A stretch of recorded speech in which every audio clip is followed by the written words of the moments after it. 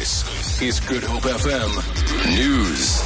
I never can say goodbye. Good morning. DA leader Mmusi Maimane says his party is pushing for legislation to make it easier for people to obtain employment. He was speaking at today's jobs march led by the DA through the Johannesburg CBD. It was due to begin a few minutes ago. The DA says close to 2 million South Africans have joined the ranks of the unemployed since 2009.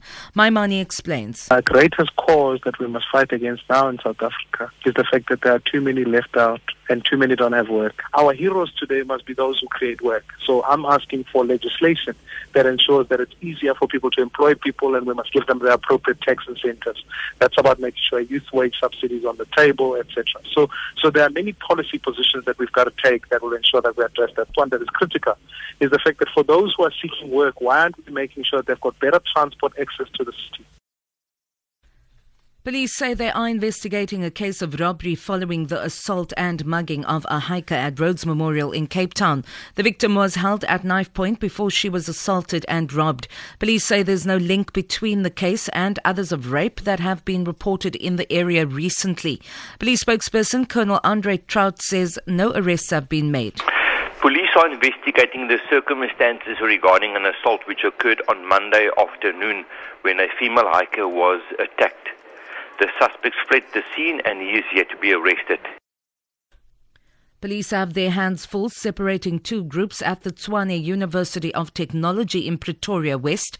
SASCO and the ANC Youth League are trying to ensure that the Outsourcing Must Fall Committee, EFF Students Command and striking workers do not block the main entrance to the campus.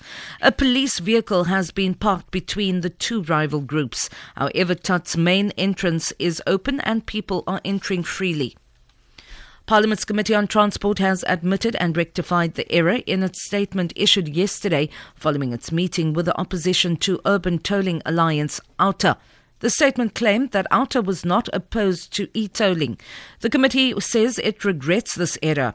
It's acknowledged that OUTA is not opposed to the user pay principle but objects to e-tolling as a method of collection. OUTA's Wayne Duvenagers says earlier that they would send a formal complaint to both Parliament's Ethics and Transport Committees demanding a retraction and apology of the erroneous statement. Renowned poet, writer and artist Breyten Bach says the language debate looming over universities should not merely be about setting aside one language to make way for another. Breyten Bach was speaking at the annual meeting of a convocation at the University of Stellenbosch last night, where a new 5-member committee was elected. This year's meeting also comes after the university was brought into the spotlight for its language policy. Breyten Bach elaborates. Indien Afrikaans as omgangstaal. If Afrikaans as a language is forgotten here, it will eventually shrink. It will marginalize people whose mother tongue is Afrikaans, and they will be robbed of their heritage and possibly the opportunity to develop their full potential. For Good Hope FM News, I'm Vanya Kucha-Collison.